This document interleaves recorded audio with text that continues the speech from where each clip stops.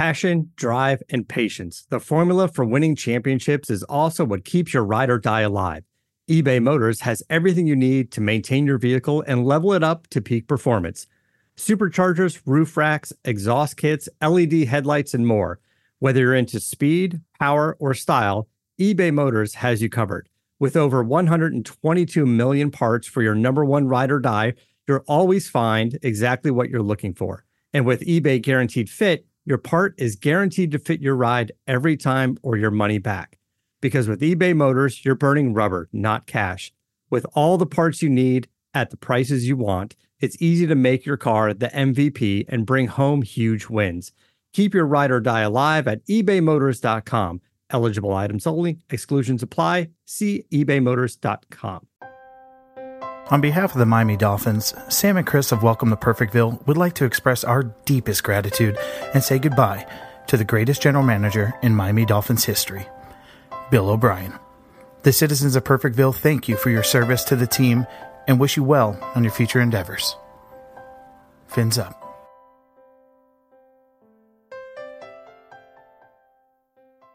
This episode brought to you in part by Thrive Fantasy, available in the App Store, Play Store, or by visiting their website, thrivefantasy.com. Use the promo code FINADDICTS when you sign up today, and you will receive an instant $20 bonus on your first deposit of $20 or more. Sign up and hashtag prop up today. In a world that's perfect lies a perfect little town where one team stands alone. But now, something stirring that will change this place forever. Perfectville.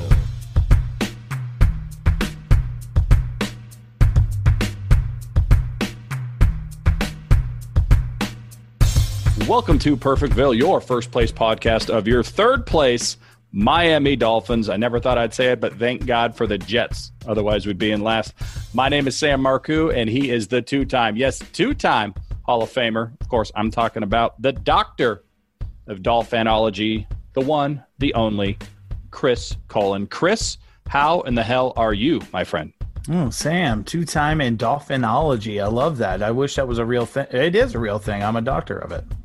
You are the doctor, the one, the only. We go to you for any and all advice, diagnosis, everything. And you know what? My diagnosis is that I'm drinking early in the show. I've got my Aronde Baxton, the official merchandise of Welcome to Perfectville, because the Miami Dolphins lose again, Chris. We dropped to 1-3. The first quarter of the season is over, and it's a losing quarter for the Miami Dolphins. We lose to the Seattle Seahawks, which, look, we both kind of thought that was going to happen. Seattle's a very good team. Miami's still rebuilding. But I think it was in the fashion on how they lost, Chris. It was very obvious that we were a young team that made young mistakes because we were in this game late. We're in this game late, and it's not the first time this season we lost the team that was better than us where we were in a game late. I'm really thinking about the Buffalo game. It was disappointing because I think we want our team to be better. We want to progress, and we just proved to ourselves and to everyone that we're just not there yet. But enough to, tickle the balls a little bit and tease us because, like you said, we hung with Russell Wilson, and other than some just drastic red zone play, we probably win that game or come very close to it. Well, like you said, tickling the balls, and those are cleanly shaven balls thanks to Manscaped, one of the sponsors here of Welcome to Perfectville, a part of the Fanatics Network, I should mention there, Chris. It wasn't just the red zone play because we are going to talk about that. But when I talk about young mistakes, I'm talking about going into halftime only down a couple of points and then somehow giving up a 53-yard bomb to my neighbor. I mean, I don't even know who the heck David Moore is, and allowing the Seattle Seahawks to not only score but score a touchdown and then get the ball back in the second half of the game. I mean, those are those types of points that just kill you because that's 7 points that didn't need to happen. That's 7 points, especially had you gone down and at that point kicked another field goal, but made that gap smaller, but instead they put 7 up, then get the ball back. I mean, it's a deflating way to end the half, and it just makes you on your heels the second half of the game. It's those types of young mistakes that a young team is going to make. And I heard a stat during the game here, Chris, which I thought was just fascinating and also really kind of hurt me to my core. The Miami Dolphins have not won a game against an opponent that was 3-0 or better since 2006. What's that mean, 3-0 or better? Because I saw that stat too. Is that like undefeated? Because because we haven't we beat a team that's like 9-3 or something. No, but I think what they're talking about is any team that's undefeated with 3 wins or more, the Miami Dolphins have not been able to overcome since 2006, which is almost 15 years ago. Yeah, that's unbelievable. My son wasn't even born yet. He's going into high school in a year. So that just tells you how bad that stat is. And going back to the halftime thing, Sam, that was depressing. That's like one of those things where you're fully expecting maybe for them to get a field goal. Sorry, they're filming the next Fast and the Furious outside my house, if you can pick that up on the microphone. Vin Diesel is might be a guest on the second hour of the show, so just pay attention, stick tight. Don't hold your breath for Paul Walker, though. He wishes he could hold his breath. Speaking of dying early, the Miami Dolphins at halftime there, we had a chance to score. We score, we can actually hold them. We know they're getting the ball the next half. My brother said it during the game. That was classic New England Patriots, where they deferred, scored, win at halftime, got the ball again. Like you said, on the heels, you're on roller skates, and especially a young team when we had every advantage going into this, considering who we were playing, of course, with a home field advantage, with the heat, them in their dark jerseys, traveling across from the West Coast, everything like that.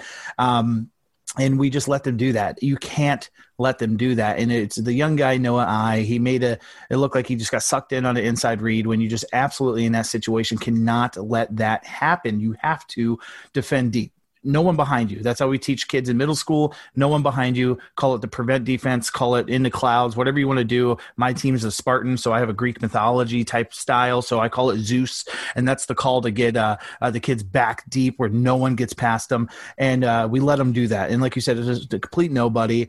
You expect maybe Metcalf or Lockett, but not him, your neighbor, who just never lets you borrow sugar, and he just completely called the HOA on the Miami Dolphins defense and took them into halftime and really just crushed our hopes and dreams. Yeah, it really is. I mean, Noah Igbinoghene, I think I nailed it for the first time. Noah Igbinoghene, I think I'm there. Finally, week 5, I learned his name because he keeps getting beat. I keep seeing it on my screen of him running, trying to catch the receivers there, Chris. He let David Moore, and I wish we had a guy named David Moore instead of Tunga Valua and Ogunleye and Igbinoghene and everybody else that we have there. But David Moore, who nobody's ever heard of, Seattle Seahawks fans were looking this guy up. They're like, who is this guy? Not only gets that one, he gets a touchdown in the second half of the game and just destroys us. And you know what? This defense without Byron Jones is showing the fact that it needs somebody like Byron Jones. And, I think Byron Jones is probably going to play against the Niners. We're going to talk about that game in the second half of the show here today. But it just shows you the education that Noah Igbinoghene is he's going to have to take these negative educational teaching moments and turn them into positives and understand the next time he's in that situation, what he has to do versus what he absolutely cannot do. Because what happened right before halftime is inexcusable. Even if you're 4 weeks in or 4 games into your rookie season, that just can't happen. And that's poor coaching, and that's poor execution of that poor coaching. So there's no excuse for that. I put that touchdown right before the half on Noah Igbinoghene and the defensive side of the ball in general. But it's not just the defense. I mean, for the first 3 weeks, Chris, it really was the defense, and the offense seemed like they were there. But I have to question what is happening with this offense right now, because when I look at this team and I see that the Seattle Seahawks can't defend the pass whatsoever. And I look at the stats at the end of the game, and I see Mike Gesicki with 1 catch for 15 yards. Preston Williams with 1 catch for 15 yards. Matt Breida had a 26-yard catch out of the backfield, which is kind of that ball control passing offense that you and I were talking about that we needed to do last week or, for that game. But he only gets 2 more catches for 10 more yards after that. I mean, why isn't Matt Breida more involved? Why isn't Myles Gaskin more involved out of the backfield for a game like this? Yes, Durham Smythe caught some balls. Yes, they're going to target in on Mike Gesicki, but he's open. He's out there. We're not having him in the game plan. I don't know if it's bad reads by Ryan Fitzpatrick, bad play calling by Chan Gailey, or bad, route running by our wide receivers. But when Devontae Parker, who has been Devontae Parker, I wrote an apology letter last week, in fact, is the only guy that you can rely on in an offense where you're supposed to have 3 big, fast, strong receivers in Parker, Williams, and Gesicki, that's a problem. It's a huge problem, and I think it's a combination of both, because I saw some All-22 photos, and Ryan Fitzpatrick missed a lot of downfield throws, and he didn't seem to throw down the field at all. Like, he just was taking the middle stuff, maybe a couple dump offs here or there. But as far as going deep, maybe a couple times completely inaccurate. And then you watch the film, and he's going to Darren Smythe for like a 4 or 5 yard gain when Jakeem Grant completely burned a guy on a double move and is wide open. I don't know if he doesn't trust if he can't make it there. I don't know if he didn't see it. And then going back into coaching, this is a guy that did spread it around last year. The same guy, Ryan Fitzpatrick. You go to Williams one game, Parker the next game. They were like 1A, 1B when their stats before Preston Williams got hurt last year. So, and Gesicki had a great season as well. So maybe it is the coaching, because Ryan Fitzpatrick's the same guy, and we're just not spreading the ball around. There's no way. And I think the most frustrating thing, Sam, is watching other teams play. And I'm watching teams running these deep crossing routes and these underneath drags to move the linebacker over for a deep 15-yard dig by like their best receiver or something. Why aren't we doing that? Like, it's just the throws aren't being made. It looked like Fitzpatrick was kind of pushing the ball out there when he did try to go further than 10 yards, and he's just not spreading it around. The fact that you're playing one of the best passing defense in the NFL, and Gesicki and Preston Williams are getting one catch apiece, they had 2 more than we did, Sam, and that's just unacceptable. No, I mean, I'm sitting here in a Lion King shirt, and you're over there drinking Duff beer, which isn't even a real beer. If you're watching us on video right here on YouTube, you'll know exactly what I'm talking about. But that's not okay. And we're to a point where I think we need to expect more out of this offense, especially after we saw what they did against Buffalo, what they did against New England, which, by the way, New England looked very pedestrian once Cam Newton was gone this week. We'll talk a little bit more about that later in the show. But this was an opportunity for us to not only beat a team that was better than us, like you mentioned earlier in the show, which, by the way, I'm sick of hearing that too. Like you said, this is the 3rd time where we've said, well, we're kind of getting used to teams that are better than us beating us. I kind of want to be that other team. I want to be the team that's better than the other team and then beating them, but we'll get there. But on top of that, you also had New England lose. So we could have gone to 2-2 if we were somehow able to play this game just a little bit better and be tied for 2nd in the AFC East. Instead, we're 1-3, looking up at New England, looking up at Buffalo, who's already beat us, both of those teams, and looking down at the doormat of the AFC and football in general, the New York Jets. How the fuck have they not fired Adam Gase yet? I don't know, but that's a podcast and a topic for another show. We're concerned about the Miami Dolphins right now. So the first quarter is over for football, which is sad in itself, Chris, but we're 1-3. The offense looked good at times, looked bad at times. The defense looks like it still has some growing pains. There were some good things. I think we got decent pressure on Russell Wilson in this game. And I felt like overall, with the exception of a couple of huge plays that were just busted coverage and bad football, I felt like we kept Russell Wilson in check, especially when you grade him versus the other 3 games that he's played so far this year. I felt like this season, the Miami Dolphins defense in week 4 played better against Russell Wilson than any other defense he's been up against so far. Does that make sense? Yeah, no, and I would agree with that. And that's the thing that pisses you off the most, is that we did what other teams couldn't do to give us a chance for our offense to put some balls in the end zone and make this a good game or even a winning game. I'll just say this, the defense played good enough to win. And that's all you can ask for when you play against Russell Wilson and Tyler Lockett, who basically got shut out the entire game. Yeah, one of these guys are going to beat you. DK Metcalf, he was the guy that beat us, right, individually as a player. But you could still win if one guy's beating you, not when the whole team's beating you. And that's what's been happening with the Seattle Seahawks and everybody else they've played. The only difference is we kick 5 field goals and we don't get a touchdown until garbage time, and it's Fitzpatrick running the ball again when he's our leading rusher again, Sam. And it's one of those things, we're in a close game, we're kicking field goals. And yeah, you can like Myles Gaskins all you want, but then hand him off the fucking football. Like, we need to run the ball more, be more balanced, let Ryan Fitzpatrick kind of get set up on a play action for a clean pocket where he can possibly set up that deep downfield shot, and we're just not doing it.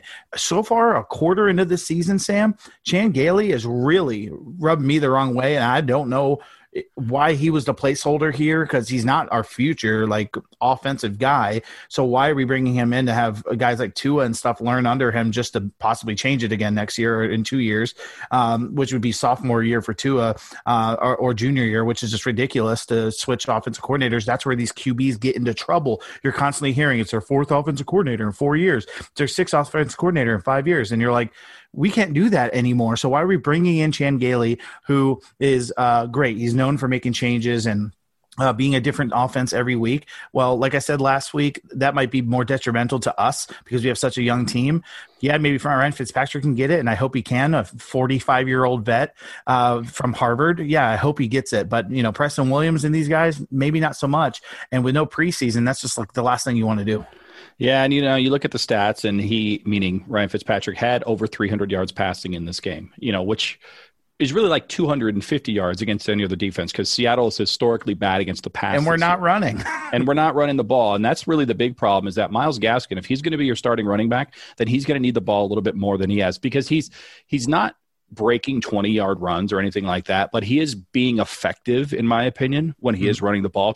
Much more so than Jordan Howard, who somehow has, 13 rushing attempts, 15 touchdowns, and 5 yards rushing. Like, I don't understand how that guy's stat line whatsoever. He's basically been a waste of space, other than very, very short yardage on the goal line situation so far this season. But when Ryan Fitzpatrick is once again your leading rusher and passer, and quite frankly, he's tied with some other receivers for receptions as well, because he threw a pass to himself against Jacksonville.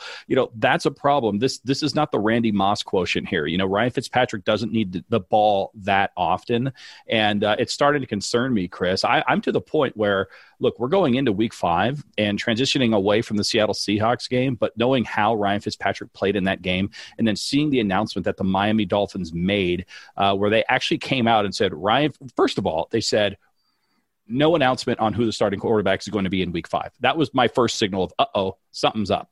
Second of all, they then came out and said, Ryan Fitzpatrick is starting week 5.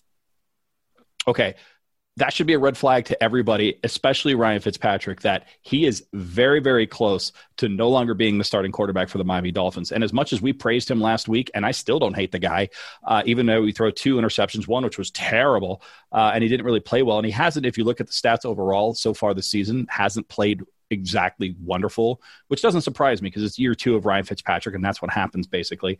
But it seems to me, Chris, that we're getting very, very, very close to Tua time. And my question to you, my opinion to you, is that Tua time should be right now, should be week 5. He should be playing against the San Francisco 49ers of San Jose. That is my official opinion. What say you? No, not yet. And my thing is it's just all the things coming into play. You want to send Tua out there after another loss, after discussion of the possibility of him being the starter, maybe Fitzpatrick not having the greatest game, and you want to send him across the country and play the defending NFC champions. Now, albeit very injured and very scarce, as far as you're not going to have Bosa and Solomon Thomas coming after you, or Buckner. They're all hurt and they're all done for the season. There's no Richard Sherman out there tricking a rookie quarterback. So the injuries make sense, but you're still playing against Shanahan. You're still on the road in the West Coast. Fitzpatrick hasn't been the worst, and I don't know what that would do for team chemistry, and even what signal that might say to Tua Tagovailoa that, hey, look how quick the leash is here in Miami. The leash is quick for an old dog that's got, hip dysplasia, which is what Ryan Fitzpatrick has right now. Did you see it? Not according to that corner he ran over in the end zone. Jesus, that guy's not living that down. The only reason I'm making fun of Ryan Fitzpatrick is because if he's watching this or listening to this right now, he's probably going to laugh just the way you did right there at that joke. I mean, he is our guy. He's our guy. But that's the thing. Ryan Fitzpatrick is so cool, Chris, that if he goes, hey, you know what? You're going to start Tua, I'll be here to help him out the entire time. The coolest thing about this is Ryan Fitzpatrick, every single time they showed him on the sidelines, who was sitting next to him like a puppy dog, like a small little puppy dog, was Tua. And he's talking to him. He's laughing to him. He's, you can tell that they have a rapport there already. Old man, young man, all that fun stuff. I'm just saying that, look, ideally, I think you want Tua starting at home, especially since the Miami Dolphins have fans at home. I think that's ideal. And personally, I think the most ideal situation would be after a bye against the New York Jets, somewhere in that, or right before the bye with the New York Jets, not flying across the country or anything like that. But Tua steps up in big games. And as far as I'm concerned, this is a big game, because if the Miami Dolphins can beat the San Francisco 49ers, then the Miami Dolphins have a really, really, really, really, really, really good shot of being 3-3 going into week 7, because we have Denver after San Francisco, and Denver is lousy, hot garbage. So I think this is the situation where Tua should play, and here's why. Because you don't really want to start him on the road. I get that. But circumstances are what they are. If you're going to start him on the road, start him on the road for a team that has no fans. The San Francisco 49ers, first of all, don't really have a lot of fans to start with. But after that, they have no fans in the crowd. Okay, like, let's point that out. He's not going to be, wowed by the moment. He's not going to be overwhelmed by all the crowd, cheering and yelling and screaming at them. He's not even going up against that same NFC championship game or championship team that was there last year because of all those injuries. The San Francisco 49ers just lost to the Philadelphia fucking Eagles. Okay, the Eagles are one of the worst teams in NFL this year. They somehow beat the 49ers. Why? Because the 49ers are decimated with injuries. The 49ers are not that good. They actually brought in their third string quarterback. They benched Nick Mullins and brought in CJ Beathard or whoever the heck that was at the end of the game. They're not that good. So why not cut your teeth, Chris, against a not very good defense that's oft injured, that isn't the team that they thought they were last year, and you get that first win on the road and build that confidence up. I think the time is now, Chris. I think we're in desperation mode. We know what we have in Ryan Fitzpatrick. We know where we're not going with Ryan Fitzpatrick. Ryan Fitzpatrick knows what he can and cannot do anymore. You mentioned it yourself. He can't throw the ball the way he used to. He just can't. He simply cannot. So why not? Why not just, you know what? Let's get the growing pains out of the way. We're doing with Noah Igbinoghene. Damn it. I had it twice. Now I messed it up. You're already starting Austin Jackson. Why not start the third and highest first-round draft pick of the season into a Tagovailoa?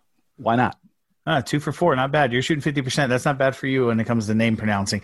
So look, you make good points, and all those things come into play with no fans, so you don't have the element of being booed if you made one bad throw, and the injuries are decimated. And not only that, I think our defense has a really good shot against. This is our first bad to average offense they've played all season. I think they might feast.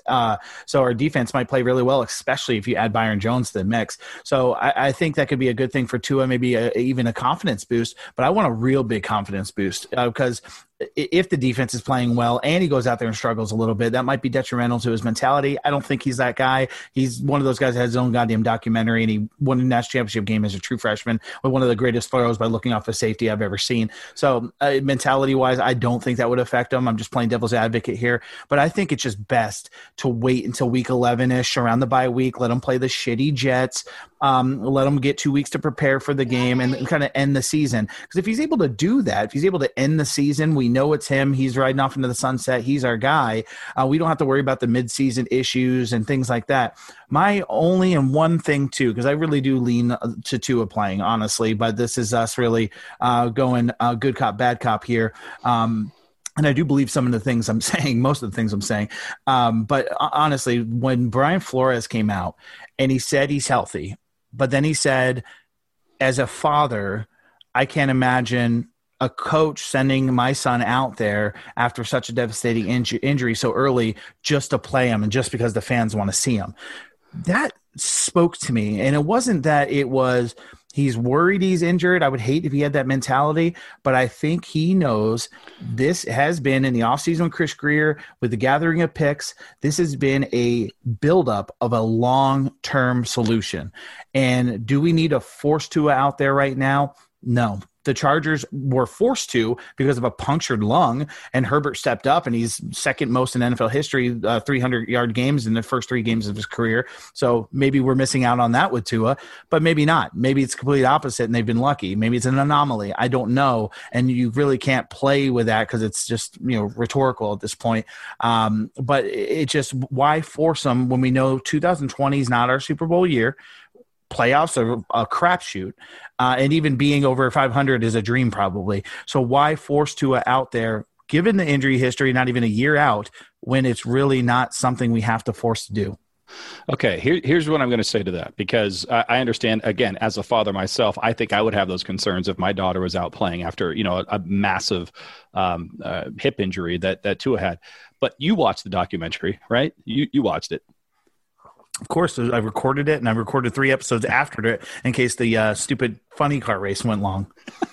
Is there any indication throughout that entire documentary on Tua that his father wants Tua anywhere on the sideline? For those that he's probably left more messages on Flores' phone than anybody. Yeah, I mean, he's probably got burner accounts on Twitter going, "Start Tua, goddammit." I mean, Tua's father is the quintessential, athlete dad, right? And I don't mean that in a negative way whatsoever. He pushes his son. Like, if you haven't watched the documentary, spoiler alert, Tua goes to the beach because he grew up in Hawaii. But when Tua goes to the beach, he doesn't hang out on the beach towel. He doesn't go dip into the water and hang out and drink a beer. No, that's what you and I do. That's what the citizens of Perfectville do with our Sip Sap Koozie right here, Rondé Baxton. Tua is running drills. Tua looks at the beach and goes, oh, it's time to exercise and work out. Why? Because his dad makes him do that. There's so much weighing on this kid. If you haven't watched this documentary, I highly encourage to watch it for a number of reasons. One, when's the last time a documentary about a Miami Dolphins player was good? Two, when was it last positive? And three, watch it for his brother, because I have a sneaking suspicion, Chris, that Tua's younger brother hates everything that's happening with Tua. There's a couple of Easter eggs in there, if you know what you're looking for, that you could look at his younger brother and go, "Oh, he hates this." But that aside, do you remember the debate with Hillary and Trump, and he kept just inching behind her and looking over her shoulder, staring menacingly at her on camera? Yeah, that was young Tua.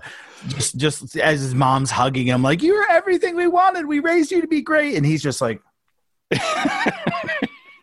There's a scene there where they're all singing, right? They're a very proud family, and from American Samoa, and originally, and then of course Hawaii, and they're all singing as part of this family tradition. And they pan over to his younger brother, and his younger brother is like, saying watermelon over and over again, but making it look like he's actually singing. You could just tell he hates everything about this. It's probably because he doesn't want to be on camera and all that shit. But I was just looking at it like, oh no, we got a Cain and Abel situation here. But nonetheless, we'll put that off to the side. The point of this diatribe, Chris, is that Brian Flores is trying to appeal to Tua's dad on this. Tua's dad is Tua's number one fan, and he's the one that's like, get his ass in the game. Let him save your coaching career. Let him save the Miami Dolphins season. Let him save this franchise. That is what Tua's dad is most likely thinking about in this situation. Tua's healthy. I mean, if he's not healthy, then why would you even let him practice, first of all? Second of all, this is the future, and if you look at what Joe Burrow is doing, and if you look at what Justin Herbert is doing, you have to put Tua in.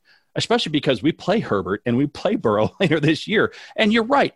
Ideally, he plays against the Jets as his debut. But you know what? He's going to play the Jets anyways. I think we all think that. So why not let him get his reps against the Niners, the Broncos, the Chargers, and then when it's time to just go ahead and step on Adam Gase's throat, assuming he's still there, Tua's ready to go. The pump has been primed, and Tua's left arm of God is just throwing bombs, because Ryan Fitzpatrick can't do that anymore, to Preston Williams, Mike Gesicki, Devontae Parker, Jakeem Grant, Isaiah Ford, you, me, your son, my daughter, everybody, because that's what Tua can bring to the table for the Miami Dolphins starting in Week 5.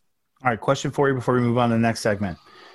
If we're worried that it's not Fitzpatrick, or slightly is Fitzpatrick, but it's also Chan Gailey, can he possibly affect Tua's play or confidence if he's not giving him the opportunity to be great? Happened to Chad Henne. Chad Henne, and I hate what happened to that guy. If you watch his college tape, he is throwing bombs to Mario Manningham and Braylon Edwards for days, just throwing bombs, 80 yards, 90 yards. Ted Ginn on Monday Night Football, every game, like multiple times. He gets with Parcells and Sperano, and they're like, hey, throw it in the crowd before you throw a pick. Check it down if you have to. Check down. That became the beach for Tua to Chad Henne. You just, throw it deep. No, check down, because Bill Parcells is going to stick tuna in my locker. So I'm just worried Chan Gailey's not in our future as offensive coordinator, and if he's going to be somebody that's going to be inspiring and help Tua progress. Here's a couple of things. We brought it up on this show months ago when Chan Gailey was hired. Chan Gailey and Brian Flores go way back. I mean, we're talking back when Brian Flores was playing in college. That's how far back they go. There's a long tie that binds those two together. So Chan Gailey is here to help Brian Flores, because Brian Flores trusts Chan Gailey, okay? If we trust Brian Flores, we have to ride with Chan Gailey at least for one season. And that might be the agreement, by the way, Chris. We don't know. Chan Gailey might have been, I'll give you one season because I'm old and I'm kind of outdated, but I'll at least give some structure here around Tua, and then I'm going to bow out. That's very possible that that's what's going to happen. That might be the arrangement between Brian Flores, Chris Grier, the Miami Dolphins, and Chan Gailey. Okay, so number one, we're stuck with Chan Gailey one way or the other. Here's the other thing: we're going to lose coordinators. If we get good, our coordinators are going to get hired to be head coaches. If we get great, we're going to lose those guys year after year after year. Bill Belichick, I hate to give him credit, but look how many people, including our very own Brian Flores, has he lost over the year. And what does he do? He continues to rebuild because he's got talent. Talent trumps everything else. Okay, Bill Belichick said it best. This is a talent acquisition business. If Tua is the talent, he will overcome somebody like Chan Gailey. Play calling could be bad, but you know what? Tua can turn around, scramble, run, and throw a ball that otherwise wouldn't happen. If he's got the talent, it's going to come through. I firmly believe that. So yes, Chan Gailey may be a detriment, But Chan Gailey's also a vet, man. He's a pro. He knows what he needs to do, at least to make you reasonable. I mean, up until this weekend, we were talking about how good this offense looked for the Miami Dolphins, and that's with Ryan Fitzpatrick running the helm. So why are all of a sudden we just getting ready to throw the whole thing out over Chan Gailey? I mean, yes, he may call a bad game, but I think Tua's talent overcomes that. And maybe we don't win because of one over the other, but I think Tua can overcome that and look at this and eventually go, yeah, I don't really like that play call. I'm going to go do this instead. I don't know. That's just my opinion. I think it's time. I think we're at that point where Tua Tagovailoa has to be in the game plan. Look, we have a guy named Lynn Bowden Jr. who's now taken more snaps at quarterback than Tua Tagovailoa. Lynn Bowden wasn't even drafted by us. He was traded, 3 weeks ago, and he's had more snaps at quarterback than Tua. That doesn't make any sense to me. It's time. Hashtag let Tua cook. Let Tua cook. Ladies and gentlemen. Well, I don't know if we're going to get to the bottom of this. I think time will only tell whether Tua plays this week or not. But here's the thing. They said that Ryan is starting. They didn't say anything about him finishing. So I think if things go poorly against the San Francisco 49ers, Chris, it's going to be a very, very short chain on the old man, like you said, the 52-year-old Ryan Fitzpatrick, who, again, is 1 month younger than me. So. Well, I'm going to just go do a quick, ridiculous prediction. If Tua gets in the game, he's going to throw a deep touchdown pass to Jakeem Grant because they work together all offseason on the twos, and it's going to happen. Just bookmark it, baby. 2-time. Here you go. I'm going to tag your ridiculous prediction and agree with you that he will throw a long bomb touchdown. But here's what I think he's going to do. He's going to learn from Ryan Fitzpatrick, and he's going to throw the ball to himself. He's going to fire this thing. It's going to bounce off the head of a defensive player. He's going to run underneath it, catch it, juke, run, and make himself a 57-yard touchdown pass to himself to a Tagovailoa against the San Francisco stupid 49ers. That's my ridiculous prediction. Somehow mine was more ridiculous than yours. It kind of was, right? Because it had Jakeem Grant doing something positive. That's why. Can we talk about why you hate our receivers? Like, are you trying to never get promoted by the Miami Dolphins unless it's your daughter's videos? Because that's what you're doing. That's how you do this. These guys in the locker room are going to, and they're best friends. Parker is going to be like, hey, yeah, that guy's been shitting on me this whole time, but at least I got an apology letter. Yeah. Oh, maybe that's why I'm doing it, Chris, because what happened ever since I shit on Devontae Parker, he's been going out there and just murdering everything. And I keep waiting for Preston Williams and Jakeem Grant to follow his lead. But you know what? Maybe they're not motivated the way Devontae Parker is. I have no idea. Maybe you need to shit on Fitzpatrick because he's just not throwing him the ball.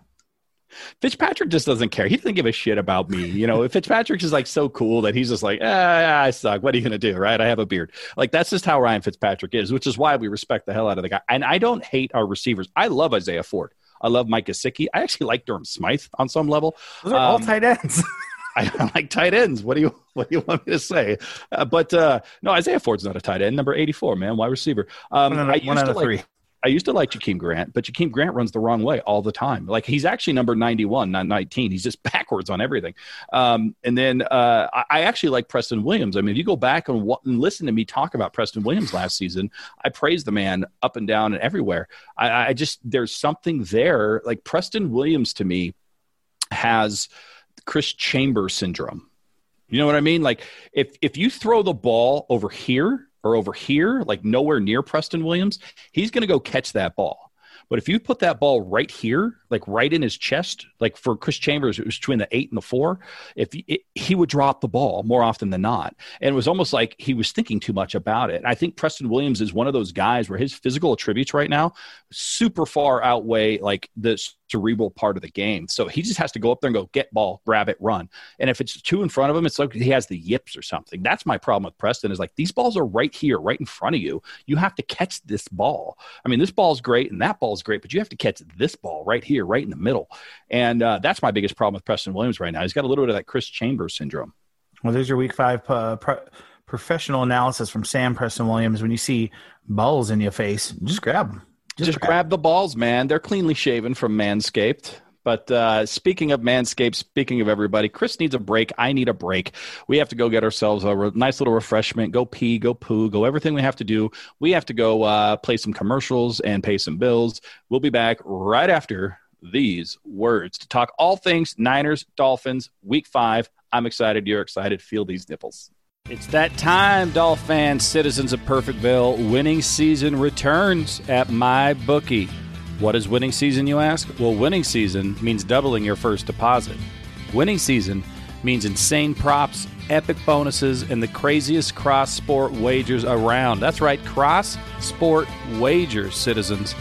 At MyBookie, winning season means watching live sports and betting live sports all season long.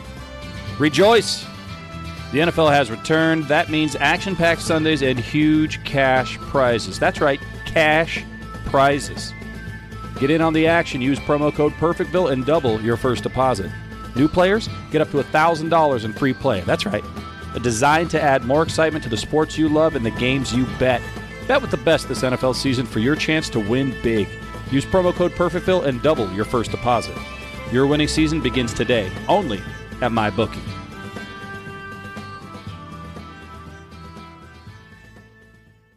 Right at this moment, there are men everywhere, doing manly things. Beards unkempt, hair run amok, leaving them in a state of hair despair. And that's just what we can see. Never mind what's going on downstairs. But it doesn't have to be that way.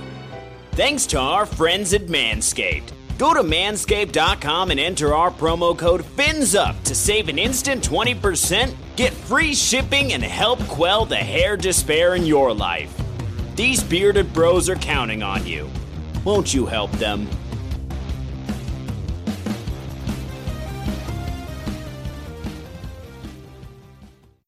And we're back. I'm back. Chris is back. Everyone's back. Welcome back to Perfectville, your first place podcast for your third place Miami Dolphins. I'm Sam Marcoux. He is the two-time Hall of Famer, Mr. Christopher Cullen. We are part of the Fanatics Network. You're watching us on YouTube, Twitter, wherever it is you're watching us, listening to us. We thank you very much. We love you. All the citizens of Perfectville.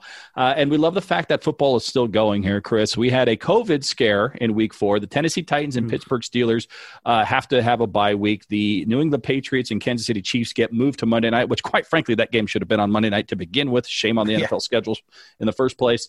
The Miami Dolphins have no COVID cases right now, but we do have a case of being 1-3 and going to the West Coast. You know, we just talked about the advantage of having Seattle fly all the way to Miami and play us in our home stadium. Now we have the disadvantage of flying all the way back to the West Coast to play a late game against the San Francisco 49ers. What do the Miami Dolphins have to do to overcome a San Francisco 49ers team that A, is completely beat up, B, lost to the Philadelphia freaking Eagles and are now 2-2, and C, probably looking for revenge and getting D, their quarterback, Jimmy Garoppolo, back? Yeah, if they get Garoppolo back, he might come out on fire. He might be rusty. We don't know yet. What we do know is that our defense has been on the upswing, and we've been talking about this for a while. Xavier Howard gets an interception on Russell Wilson. He just doesn't throw those. It was a great play on the ball. Now, did he give up the rest of the game, every catch? Yes. But he still got an interception, and we got pressure on Russell Wilson. Jimmy Garoppolo does not move like Russell Wilson. There was a lot of times we had pressure in there, and he broke away like Russell Wilson does because he's a Hall of Famer. He's that guy. Jimmy Garoppolo, not that guy. He's coming off an injury too. If we can get in the face of Jimmy Garoppolo, pressure him to get him to throw the ball sooner than he wants to, especially with possibly getting Byron Jones back, pairing him with the hopefully the play of Xavier Howard on the upswing and Noah getting a rebound game, we might just have the recipe for a victory because they are decimated injuries on defense, Sam. Venom is here right now. And I picked him on purpose. I have 1 million Funko Pops. I am a nerd. But as you can see, Venom is here because he has just struck and infected the IR and the team of the San Francisco 49ers, and we were playing them in just the right time. Yeah, would we like to have played Mullins instead of Garoppolo? For sure. But Kittle is barely back, even though he got me 44 points in fantasy. And he's going to be somebody we're going to need to really focus on and expect to be beaten by. But this is the time to play them. Even though we're going to the West Coast, it's a late game, so still 1 o'clock mentally to us. And I think this is the best time as ever, other than the last couple of weeks with Garoppolo out, to get him. His first game back, and he's not going to be 100%. This is when we go after him. Yeah, this is an interesting game to me for a number of reasons. First of all, I should almost label this entire episode, Sam hates everything and everyone. Number one, you and I are in a dogfight for the NBA Finals. We're recording this right before Game 4. Miami Heat, Los Angeles Lakers. Lakers are up 2-1. Heat actually came back and spanked the Lakers in Game 3. So I hate you right now because I hate the Miami Heat because I'm a Los Angeles Lakers fan. The Oakland A's are in the playoffs. The Los Angeles Dodgers are in the playoffs. I hate the Oakland A's because I'm a Los Angeles Dodgers fan. And then also the San Francisco 49ers 49ers, I live in the San Francisco Bay Area, are playing the Miami Dolphins. I have no friends right now. I'm just fighting everyone everywhere, just trying to get my own self above water right now because of everything's going on. I want this game probably more than any other game outside of the AFC East this season, if I'm being quite honest here, Chris. George Kittle coming back is a problem. We never do well with tight ends that can catch the ball and turn around and run. That has always been an Achilles heel for the Miami Dolphins, kind of like a screen pass, right? So George Kittle coming back, he looked really, really, really good against the Philadelphia Eagles. So we're going to have to figure out him. There's going to be another guy here, Chris, that I think we're going to have to figure out. He's also going to be a problem because he is built like a brick shithouse, and that is Deebo Samuel. I don't know if you've seen Deebo Samuel. He's like a kegerator, like not quite a small kegerator, but like one of those garage fridges that's a little bit bigger and a little bit wider. This guy is hard to bring down. He catches everything, and he plays with aggression, and just like he's mean. He's like a mean guy. His nickname is Debo for a reason. You've seen Friday. I mean, like he got knocked the fuck out. Like that's it.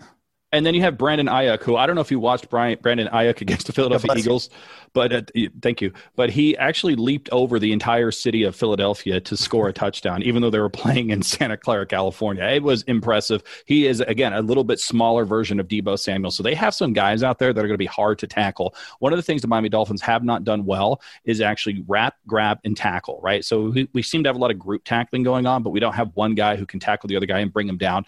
The San Francisco 49ers are built to have multiple people tackle them. So we're going to have to figure out a way to get to the ball and swarm on defense, in my opinion, if we're going to deal with those guys. If Jimmy Garoppolo comes back, you are correct. He's not a guy that's going to run around, especially his first game back. So the type of pressure that we had against Russell Wilson, I'd like to see that again against the San Francisco 49ers because I think it'll even benefit us more with somebody like Jimmy Garoppolo than it did with Russell Wilson. And then offensively, look, if they put Tua in, there's no tape on Tua. There hasn't been tape on Tua in 18 months at this point or 15 months, whatever it is. I kind of like the fact of Tua going out there, left-handed quarterback, seeing somebody run deep and him just firing that puppy off, just like the way he beat Georgia in that national championship game a couple of years ago. So I think offensively, again, this is going to be the game. I think I've called his name out twice, but this is a revenge game for Matt Breida. Remember this. Matt Breida was one of the cogs in that wheel for the San Francisco 49ers last year when they went to the Super Bowl. And what did they do? They traded him to us for a 5th-round pick. Are you serious? You don't think he's got a chip on his shoulder right now? There's 0 running backs that are healthy for the San Francisco 49ers right now, other than like Jared McKissick or McKinnick or whoever that is. I think Matt Breida, this is the game where he goes to coach and says, give me the ball. I will make sure that we move forward. So I think you see less Myles Gaskin in this game. I think you barely see Jordan Howard, and I think you see Matt Breida at the running back have a game where he turns around and looks at the San Francisco 49ers and go, that one's for you. You keep predicting Tua's going to play and throw a touchdown pass every week. Eventually, it'll be true, and then you can brag about it. So I'm on to you, Sam. I've hosted with you quite a long time now, and yes, I hate you too. So I'll just move on from speaking to you, and I'll speak to you, the people of Perfectville. And Matt Breida, I can see that if Flores is any kind of a Patriot, former Patriot franchise coach, Breida is going to have the game of the season so far because that's what Belichick does. He takes your former player, Wes Welker, or the other 37 guys they signed off of our roster, and they make sure to spotlight them during their former team. It's just something. Belichick's not dumb. He knows the psychosis of a football player, and you're going to play your former team, the team that didn't think you're good enough, the team that wanted to trade you down to Miami, a team that was literally tanking for a quarterback the season prior for a 5th-round pick. And then that team doesn't really use you that much yet, so you are just fuming trying to prove both teams wrong. The team that traded for you, I was worth it. The team that traded you, you made a huge mistake. And God, with all your guys over there in hoodies, you really could use me right now. So that's where I totally agree with you. This is a game where you have to focus on Matt Breida. You need to just literally put it on the whiteboard for our game plan on offense. Matt fucking Breida, and just go after it. I mean, I think if we're smart, we're going to Matt Breida every day this week and going, they traded you for a 5th-round pick. That 5th-round pick, by the way, speaking of Patriots and Bill Belichick, was the 5th-round pick we got for Kenyon Drake from the Arizona Cardinals. So if you want to add that little wrinkle into it as well, we traded for a running back with the pick that we got for trading away a disgruntled running back. But if I'm the Miami Dolphins, I'm going to Matt Breida every single day this week and going, you were on a Super Bowl contender last year, and they traded you to a rebuilding team for a 5th-rounder. That's how much you were worth to them last season. Don't you want to go stick it up their ass? I think that's what I would be doing if I was the Miami Dolphins right now. If I'm Brian Flores, if I'm Chris Greer, if I'm Chan Gailey, if I'm Ryan Fitzpatrick, if I'm Tua, if I'm Matt Breida, looking in the mirror, I'm saying, this is my game. This is my game to turn around and say, you guys made a mistake, especially now that Raheem Mostert's gone, and that everyone else out there has just been decimated. They could use Matt Breida in San Francisco right now, and this is his opportunity to prove it to them that they made a mistake. So I think that's my breakout player for this game. For the Miami Dolphins is going to be Matt Breida, but we don't have to overthink it either, Chris. I mean, we got these guys that we talked about earlier. Devontae Parker, go feed him early, feed him often. Mike Gesicki, feed him early, feed him often. Preston Williams, do it, man. Make me look stupid. I'll come up here. I'll write another apology letter. I got the apology letter last week from Devontae Parker right here. I'd be happy to write an apology letter to Preston Williams if he can prove to me that he can do anything other than catch a 2-point conversion. But overall, Chris, what is your final score? Oh, by the way, we talked a lot about how we couldn't score against Seattle other than field goals. Shout out to Jason Sanders, who was all of a sudden sneaky. I said at the beginning of the season, before the season started, Chris, I was thinking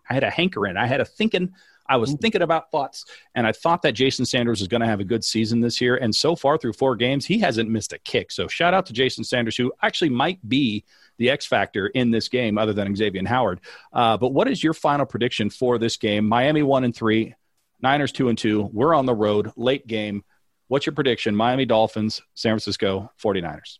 Jason the Colonel Sanders. So we start calling him. A great game. I mean, we needed to make every one of those even make it a game, and then he kicked a pretty bad onside kick. But I'll let that go because that game's out of his hands. Not his fault. He did his job. His one job, and he did it. This game, moving over to San Francisco, they're coming off a loss. We're coming off a loss. They're coming off a loss against a team that's been this season pretty bad. We're coming off a loss that was closer than it should have been against a perennial Super Bowl team, like a team that they know very well is one of the best teams in the NFC year after year. And we gave him our best. Chris Carson did play, and he played well, and he did a lot of good things. He was in and out a couple of times, but he played the majority of that game. Metcalf gave us all he could, and here we are still 1.5 possessions off these guys. So if anybody's more confident after a loss, it's absolutely the Miami Dolphins. They're getting some guys back. They might be a little bit pumped up about that. But honestly, Sam, this is a team that is not doing what they expected, injuries aside.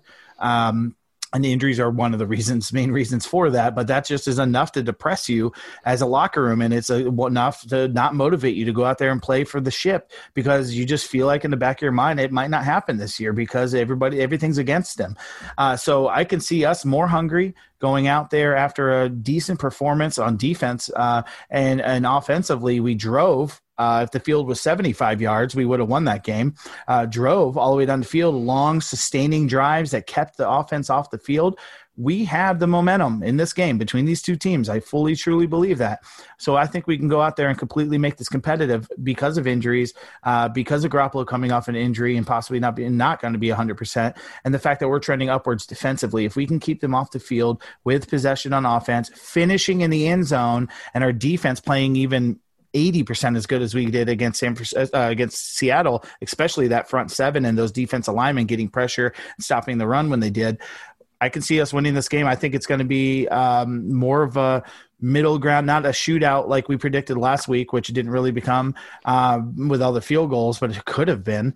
We come out of this game, and I think we come out on top, Sam. I am going to pick us 25-21.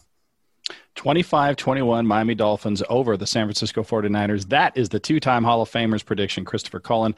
You and I, every now and then, we disagree like we did when we talked about Tua a little bit earlier, but every now and then we agree. And I think this is the type of game where we're going to get a couple of field goals. The Niners are going to get a couple of field goals. We're going to get a couple of touchdowns. The Niners are going to get a couple of touchdowns. But what's going to separate this is the Tua factor, God damn it. And we're going to win 27-20. Tua wins coming in relief of Ryan Fitzpatrick. And the Tua legend just grows and grows and grows. And guess what? At that point, if that's what happens, if we beat the San Francisco 49ers with Tua coming off the bench, I am never going to shut the fuck up in the Bay Area ever, ever, ever again, Chris.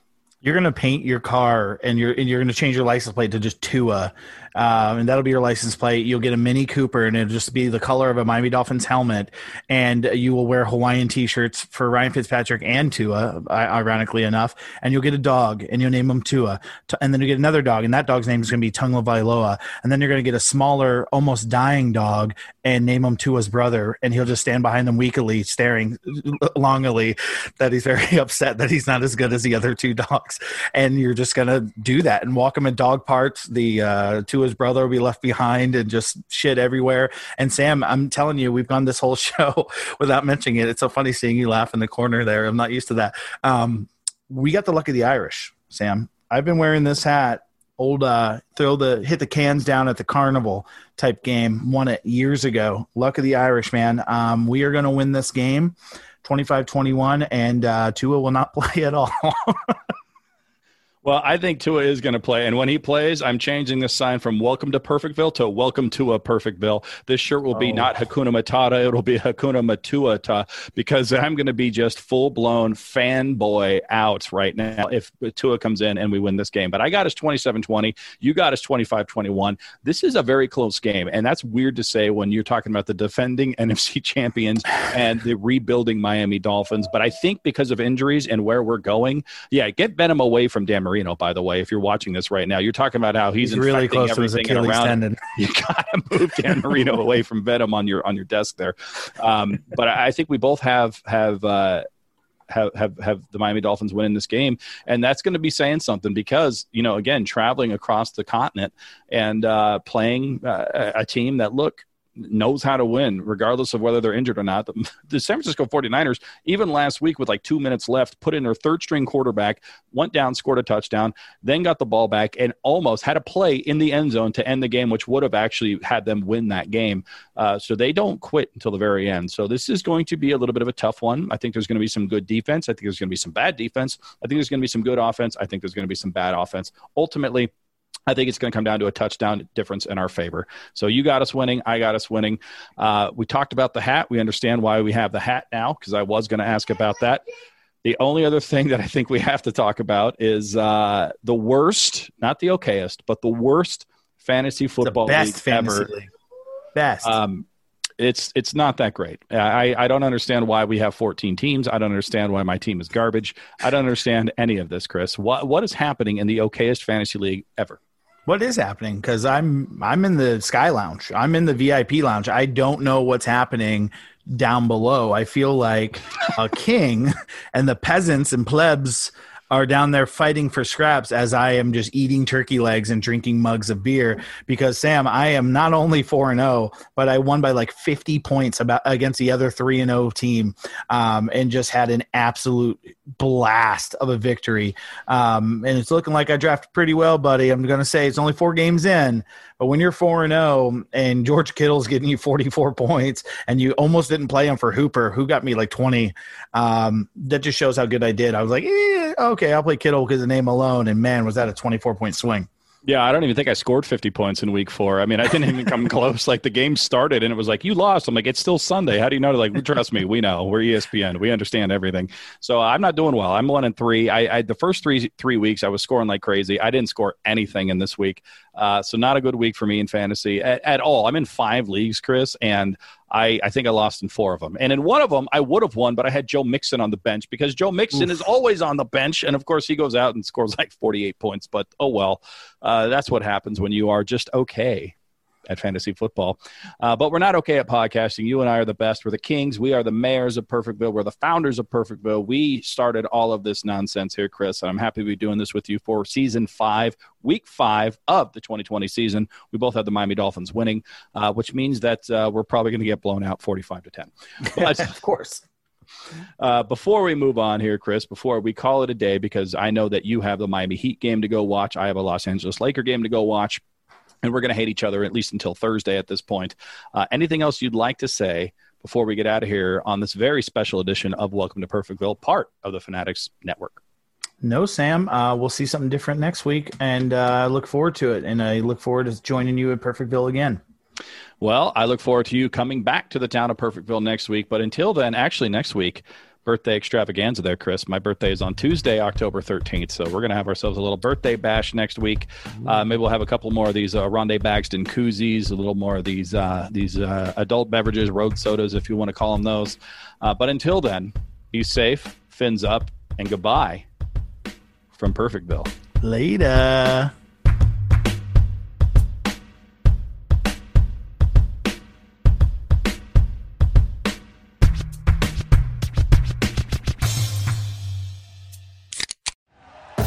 Thank you for listening to Believe. You can show support to your host by subscribing to the show and giving us a 5-star rating on your preferred platform. Check us out at Believe.com and search for BLEAV on YouTube.